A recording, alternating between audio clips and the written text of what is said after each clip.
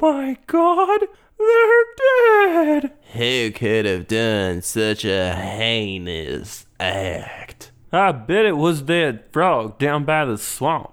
I don't like that frog. He's got them shifty eyes. It was that convict Ironjaw, that rapscallion. I bet it was that strange shadowy figure that likes to swing in the park on Thursday nights.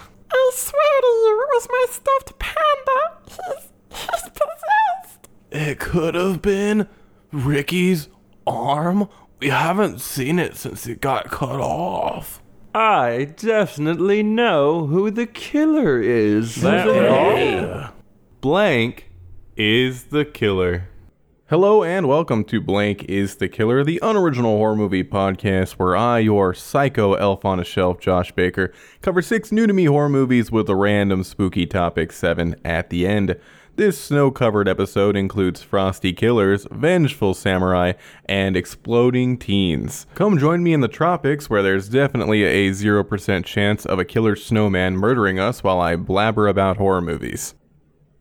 Number 1, Happy Halloween, Scooby-Doo 2020, directed by Maxwell Adams. The Scooby Gang stops the Scarecrow from ruining a Halloween parade. Pumpkins come in contact with a mixture of the Scarecrow's fear formula and toxic waste. The pumpkins come to life and start attacking people. Anyone eaten by the pumpkins becomes one. Velma figures out that the pumpkins are actually drones that are being controlled from a command center hidden in the biggest pumpkin. The sheriff, who reveals himself to be a guy the gang foiled years ago, is behind everything. No one is the killer. It's December. You know what that means. Time to watch a Halloween movie I've been putting off. I'm a big fan of Scooby-Doo. I grew up watching The Show, Werewolf's Curse, Ghoul School, Zombie Island, Witch's Ghost, and the live-action movies. Nostalgia and sheer goofiness of the live-action movies is what makes me enjoy those. Everything else is legit, though, I think. I'm going to have to revisit a lot of past Scooby-Doo media. There is no way that the old animated movies are as dumb as Happy Halloween Scooby-Doo. There's no love in it. It's not even the worst Scooby-Doo thing I've seen recently. It's better than Scoob. To be fair, it isn't much better. The gang has gone up against a lot of different villains. But why are they dealing with the Scarecrow? You know, the Batman villain. What's next, the gang versus the Joker? I'm not saying I wouldn't watch Mystery Inc. versus iconic comic book villains. That could be neat if done correctly. Unlike in Scoob, Matthew Lillard is back as Shaggy. I like him as Shaggy. Will Forte was trash. I don't know why people that have been voicing the characters for years weren't considered for Scoob. Happy Halloween Scooby-Doo has 2 big guest stars. Elvira, Mistress of the Dark, is the first one. I like Elvira. She does her classic shtick. My one issue with her appearance is her likeness. This cartoon Elvira does not look like Elvira. I feel like Scooby-Doo has a good history of cartoonizing famous people, so I don't know what happened here. The other guest star, Bill Nye, looks fine. I grew up with Bill Nye, and seeing him in a 2020 Scooby-Doo movie as much more of a main character than Elvira just made me ask, Bill, why? In the movie, he's more of a tech genius than a science guy. I didn't hate him being in the movie or anything. It just felt out of place.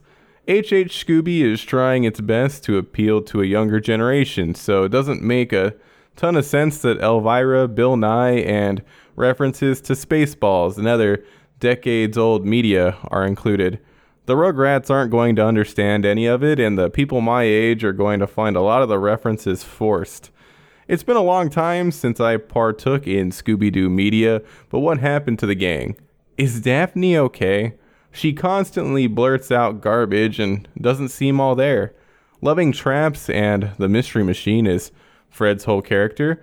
Velma's the leader now. Well, that makes sense. Velma was always the most competent and intelligent character. Shaggy and Scooby are the same lovable goofballs. I don't know how long Scooby is going to live if he keeps eating chocolate, though. In H.H. Scooby alone, he eats 2 very large chocolate bars. I know Great Danes aren't even supposed to live that long, and it's a cartoon for children. Wait, maybe don't show dogs eating chocolate in your cartoon for children. Timmy, chocolate's poison for Snuffles. There was one solid joke where the fake sheriff said he had to buy $1 million worth of glow sticks to break and pour into a tank to make it look like it was leaking toxic waste. Absurdity always gets me. Drones have been used to handwave plot holes. Mysterio used them in the Spider-Man movie. I can kind of get behind the drones in that doing what they do, but there's no way that the drones in Happy Halloween Scooby-Doo were able to do everything shown. The pumpkins don't only fly around, they're able to grab things and even drive cars with their vines. You can't just say they can do all of that because drones. Happy Halloween Scooby-Doo is a disappointing time. Watch older media instead. I've heard good things about the more modern Mystery Inc. series. I'll check that out soon. Number 2, Jack Frost, 1997, directed by Michael Cooney. A sheriff named Sam happens to arrest a notorious serial killer named Jack Frost. Jack causes a crash on his way to be executed. A truck carrying an experimental formula flips and covers Jack and the contents. Jack Frost turns into a snowman and continues his murderous rampage. Sam, with the help of his son Ryan, realizes Jack's weakness is antifreeze. A trap is set. Jack is submerged in antifreeze. He's then siphoned into containers and buried. One of the containers starts to bubble. Jack Frost is the killer. Somehow I've never seen Jack Frost until now. I remember going to Blockbuster as a youngster and being very confused that there were 2 Jack Frost movies. I still don't understand how that's possible. Maybe the horror movie didn't make much of a splash and someone else just happened to want to do a similar movie with the same title. Both movies have a character named Jack Frost that turns into a terrifying living snowman after a car accident. I have never seen the Michael Keaton version in its entirety, but recall seeing random scenes growing up. From here on out, I'll only be referring to the horror movie Jack Frost. Jack Frost surprised me. It's a jolly good time. Ugh. I don't know why I said that. I guess I wanted to make this episode more festive. What I meant to say is Jack Frost is a surprisingly fun movie. It has delightful practical effects. Sure, none of the effects really sell or even make a lot of sense. Looking at you, Icicle Kill. How did that ice spike end up going through the door at that angle? And why was it wiggling? Jack Frost has one of the best kills of all time. Jack begins strangling a woman with Christmas lights. He then shoves an ornament in her mouth before continuously dunking her face into a box containing more ornaments that shatter. Shards lodge into her face. It's hilarious. The multiple face slams into the broken ornaments really ups the comedy. It's such an absurd and festive way to die. There are other goofy and entertaining kills, like a kid being decapitated by a sled, and when Jack traps Shannon Elizabeth's character inside his snow body and bashes her head against a wall. The slams are accompanied by a repetitive, ill-fitting thud sound effect that make a disturbing concept hilarious. Jack Frost is littered with some of the most recognizable stock sounds. My favorite by far is the door opening sound. Once it's pointed out to you, you'll hear it everywhere. If you want to know which one I'm talking about, watch any Red Letter Media Half in the Bag episode that's set at Mr. Plinkett's house. They use it for his door. I love that stock sound. Funnily enough, there's no real snow in Jack Frost. All of the snow is foam and cotton. Well, except the shaved ice that was used in some scenes. All of the acting is hammy and bad, but the worst of the bunch is definitely Christopher Alport, who plays Sam. He's devoid of any emotion. It's like he was doing a Ben Stein impression the entire movie. Scott McDonald brings the right amount of ham and cheese as Jack Frost. He's a great homicidal maniac. It's very possible that Jack Frost ended an entire bloodline. He kills the couple and their kids. If the parents were both only children, it's highly likely that that was the end of the Metzner line. There was almost another killer besides Jack Frost. None other than Sheriff Sam's son Ryan almost ended up on the list. Ryan kept making weird food concoctions. He made his dad some oatmeal. Luckily for Sam, he doesn't eat any of it, and it instead ends up on Jack Frost. Turns out there was antifreeze in it, so the oatmeal wounds the snowman. When Sam asks Ryan why a killer snowman was injured by oatmeal, Ryan sheepishly reveals that he put antifreeze in it.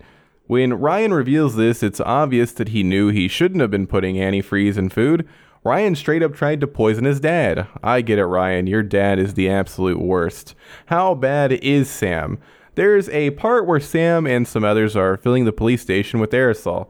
They rig cans of bug spray and other things to release their contents so they can blow up the police station and hopefully kill Jack. After placing cans along a hallway, the group ends up at a window. It's locked, and Sam forgot the keys at the other end of the hallway. Instead of holding his breath and sprinting to get the keys, Sam gingerly saunters over to the keys like a snail trying to put the moves on a slug. Everyone's breathing in all these toxic fumes, trying to escape a killer snowman as Sam takes a leisurely stroll.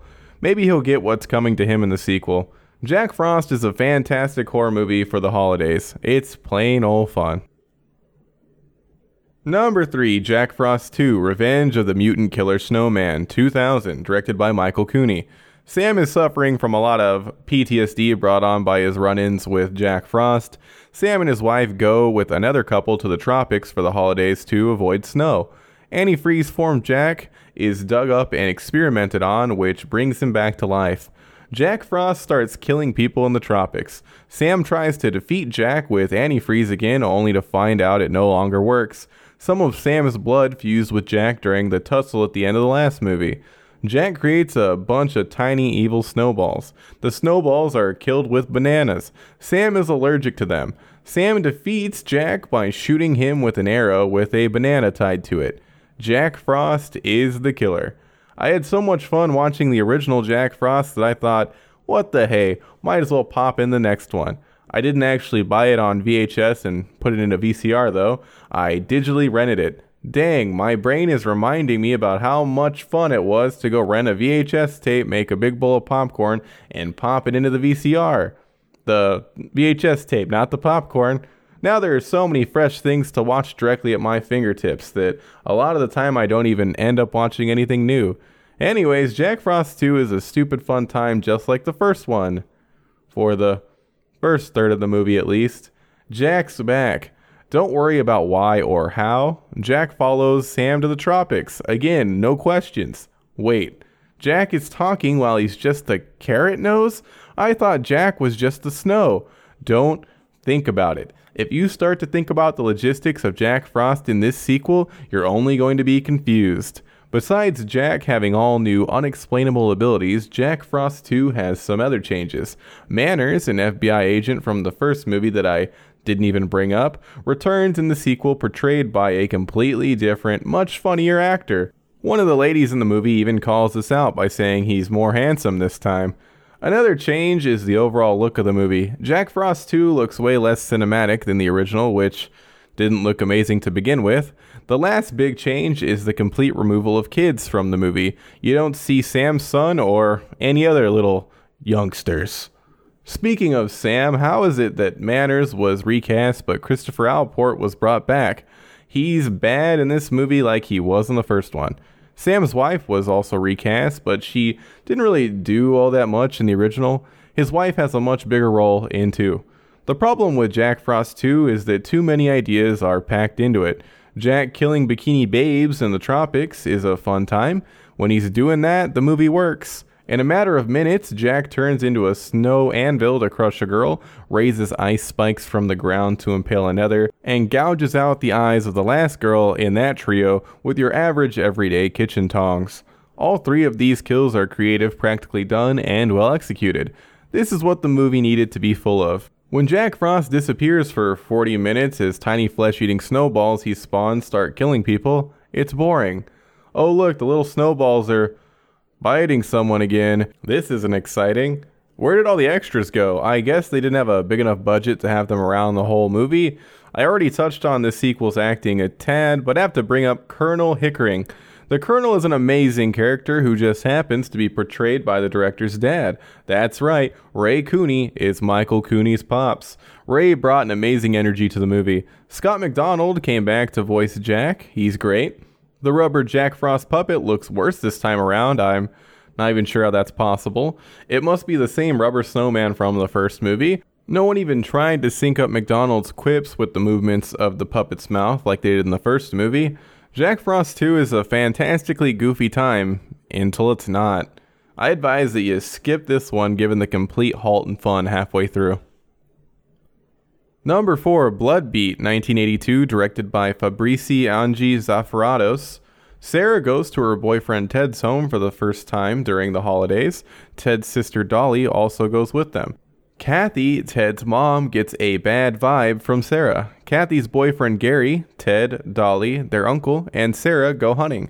Sarah stops them from killing a deer, runs off, and comes into contact with a dying man. The man dies in her arms. Sarah has a vision of a box containing samurai armor and weapons. She cuts herself on a sword. A samurai spirit kills a bunch of people. Sarah is acting strange and is shown using both pyrokinesis and telekinesis. Sarah ends up becoming the samurai. Kathy uses her own psychic powers to try and defeat Sarah, but Sarah kills both her and Gary.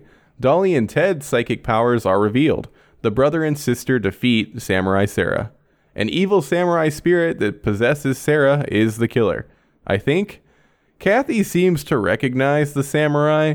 It seems they had some sort of agreement, but it's impossible to make sense of what Kathy says to the samurai. My understanding is that Kathy faced the samurai in battle during World War II. She defeated the samurai who cursed her with his dying breath. He said something along the lines of, "May your son ever bring home a girlfriend. She will be possessed by my eternal soul. I will then have my revenge." Sarah comes home for Christmas, bing bang boom. She's possessed by the evil samurai spirit that decides to kill random people that didn't even participate in the Second World War. I doubt any of that nonsense I just spewed is correct, but Blood Beat is very open to interpretation, seeing as 50% of Kathy's dialogue is intelligible. At one point, she attempts to provide an important nugget of exposition that'll clear up some stuff, but unfortunately, she wasn't mic'd correctly that day, and none of what she was saying shows up when the subtitles are on. When I read the Google synopsis for Blood Beat, I was excited. Here it is. A woman travels to rural Wisconsin to meet her boyfriend's family, but her body becomes possessed by a spirit of a Japanese samurai warrior who goes on a killing spree. That sounds incredible. An 80s slasher starring the evil spirit of a samurai? That has to be a campy, fantastic mess. Turns out Blood Beat is a lot more artsy than your average Halloween 80s slasher ripoff. Sure, there are multiple scenes from the samurai's point of view that are accompanied by heavy breathing where the samurai blandly stabs and slashes some people to death. Those sequences scream Halloween ripoff. I don't remember Halloween including psychic battles and out-of-place psychedelic visual effects and color changes. Blood Beat has all of that and more. One of the strangest things Blood Beat includes is an ever-changing score. It'll jump from a synthy banger to depressing classical music to intense religious chanting. The score is all over the place. It's fascinating. Would it have been better if Blood Beat stuck to the Make Your Body Groove synth tracks? Maybe, but the whiplash of the score is one of the interesting aspects of the movie. For the most part, the acting seems oddly genuine. Until the samurai drops by Kathy's house, Blood Beat comes off as a weird slice-of-life movie. Pet kudos. There are multiple pets in the movie, and they all survive. It does include an actual dead deer, though. Dolly and Ted play a two-player game of Monopoly. That's not integral to the plot or anything. I only bring it up because two-player Monopoly has to be the absolute worst. Zafarados, the director, was allegedly on drugs during some of the writing and filming, and didn't realize that the movie was being shot in 4:3 until weeks into production. Someone should have told Vladimir Mal, the director of photography, that Blood Beat wasn't being shot for TV. There are a lot of captivating close-ups in the movie. There are a lot of silly close-ups. Blood Beat is a strange beast. It has an artistic flavor that's present throughout and oddly compelling. The plot is a convoluted mess that never ends up making any sense. Is it worth watching? If you asked me during certain parts of my viewing, I would have given you a definite no. Now that I've had a little time to soak in the entire experience, I recommend it solely due to how bizarre it is. Number 5, Spontaneous, 2020, directed by Brian Duffield. Mara is a normal high school girl until one of her classmates spontaneously explodes into a bloody mess. The explosion compels Mara's classmate Dylan to confess his feelings for her. They begin dating as classmates continue to explode.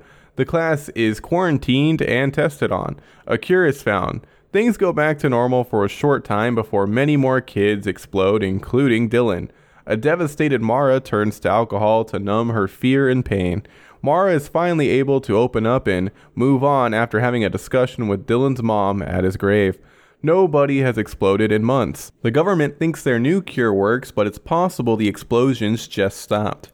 Mara heads off to college. Spontaneous human explosions are the killers.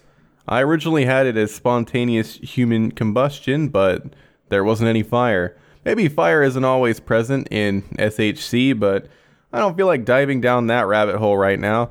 Spontaneous is a genuinely funny movie about young love and dead kids. Is it an allegory for school shootings? It's based on a book that doesn't have a Wikipedia page. Like school shootings, it's about students dying for no reason. There's no correlation between the victims besides them all being students at the same high school. School shootings are a real bummer.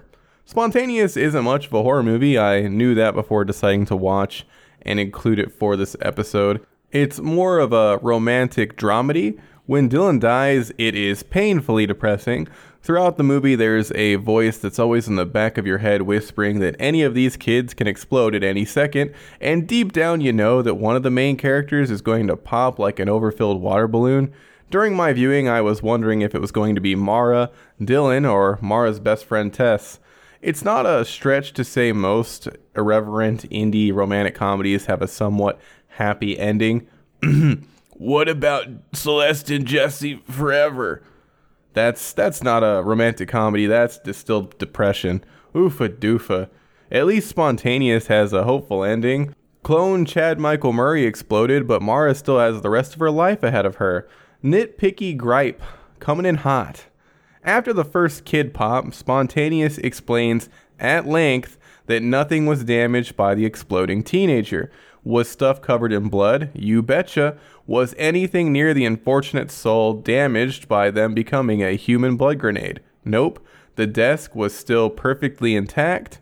The only issue with the clothes the kid was wearing is that they were covered in blood. Spontaneous hammers home that nothing is damaged by the explosion.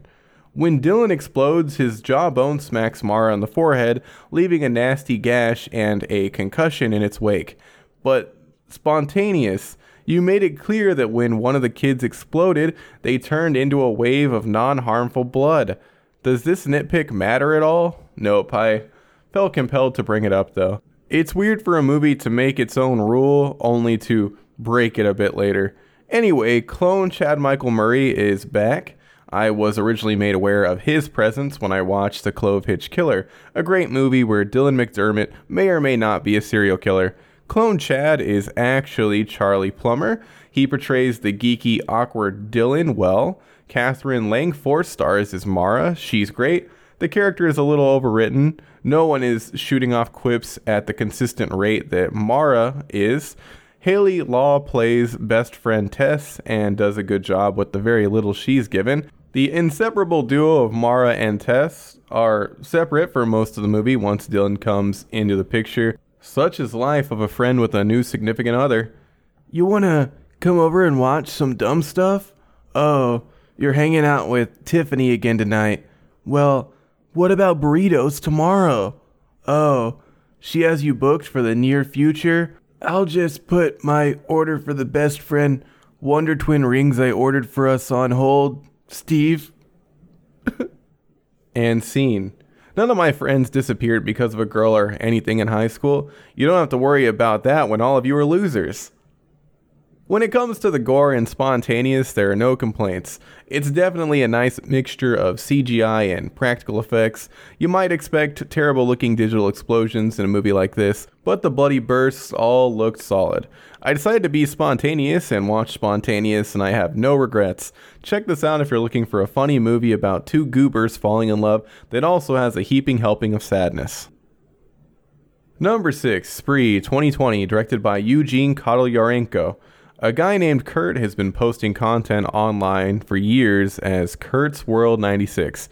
He's never really hit the big time, so he decides an easy way to boost his views is murder. He starts working as a rideshare driver. He kills some passengers, an influencer he used to babysit, and his own parents before being taken out by an up-and-coming stand-up comedian named Jesse. Kurt's World 96 and Uno are the killers. Who's Uno? Just some DJ that shoots a cop in the head after coming to from a nap brought on by Kurt's death water that she wasn't supposed to drink. What do you get when you combine Steve from Stranger Things, ride sharing, and murder? Spree! Oh, I get it. It's called Spree because he goes on a killing spree. That's obvious. Why is the fake rideshare app called Spree, though? Hey, you want to catch an Uber or a Lyft? Nah, I have a rampage on the way. Lots of surprising faces pop up in Spree. David Arquette plays Kurt's dad. I recently watched You Cannot Kill David Arquette, a documentary about Dave's journey towards becoming a legitimate wrestler. It's an interesting time. I almost turned it off 15 minutes through, but I'm glad I stuck with it. After seeing that documentary and seeing his performance in Spree, Dave's just playing himself. He's a strange dude. Speaking of actors you haven't seen in some time, Misha Barton also pops up in Spree. I haven't seen her in anything since the OC. Kurt kills her with a drill off screen after having some junkyard dogs take care of her friends, some girl I've never heard of, and Ariana Grande's brother, whose claim to fame is being related to Ariana Grande. Steve's actor name is Joe Keery. He's delightful as the fame-hungry psychopath. He brings the perfect level of pathetic and unhinged to the character. Big kudos to whoever wrote the constantly running chat in the movie. It feels almost completely genuine. Sashir Zamata plays Jesse Adams, the currently blowing up comedian. Blowing up as in becoming famous.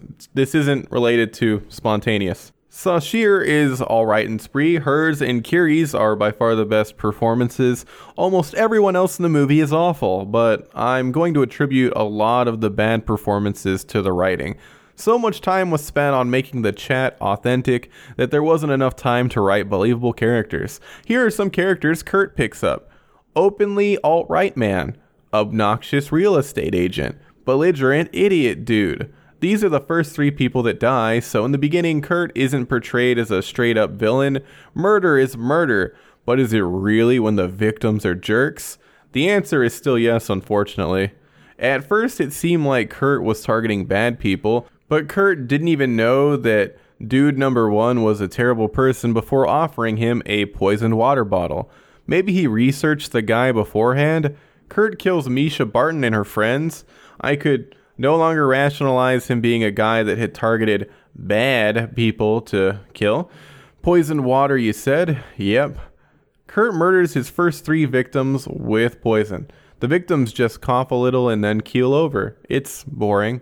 The kills never get very exciting. Kurt eventually upgrades to a drill for a kill that's off screen. He guns down Dad Arquette. The gnarliest kill by far is when Kurt traps Misha Barton's friends in his car's sunroof, leaving them open to attack from his junkyard dogs. I'm not putting the dogs on the killer list. Kurt used the dogs like he used the poison and gun. They were just tools for his killing spree. The most interesting aspect of Spree is that it's all video and live stream footage. It's a fun gimmick even though it's not exactly believable. Am I supposed to believe all these people have Steadicam rigs attached to their phones and other cameras because I don't? Spree is an entertaining enough time. Consider it if you are looking for something new to check out and kill an hour and 30 minutes. I probably won't remember it in a week, but we all need something new to check out these days. Number 7, a gift. Hey listeners, it's the giving time of year, so I decided to present you all with some fantastic Christmas horror movie picks. Does this seem low effort? It is. I originally created the 7th topic as kind of an easy breezy free space section. Now it has spawned into an insatiable demon that wants more and more spooky ideas every 2 weeks. I'm not killing the beast just yet, though. I've seen a lot of holiday horror, some good, mostly absolutely awful. I don't want any of you to feel the embarrassment that comes with putting on a holiday horror movie for your loved ones to watch, only to realize it's garbage. Been there, done that. So here are some acceptable holiday horror movies. For the whole family, we have Gremlins. If you don't have to worry about any youngsters, put on the original Black Christmas, Silent Night, Deadly Night, 1 or 2 but not both, P2, Christmas Evil, or Krampus. I've come around on the latter. I hated Krampus when I walked out of the theater, but appreciate it a lot more these days. There you have it. Some beautiful movies are now nestled safely under the tree. If you don't want to watch a horror movie, there's always Jingle All the Way, the truly best holiday movie ever created. That's a wrap on Blank is the Killer 86, Frosty Killers, Vengeful Samurai, and Exploding Teens. If you happen to like what your ears witness, consider leaving a review or rating on iTunes. Episode 87 will be out on December 27th. It'll probably include more holiday horror. If I missed any New Year's horror movies, I'll try to include them also. Until then, try not to worry too much about the possibility of spontaneously combusting. You didn't know it could really happen?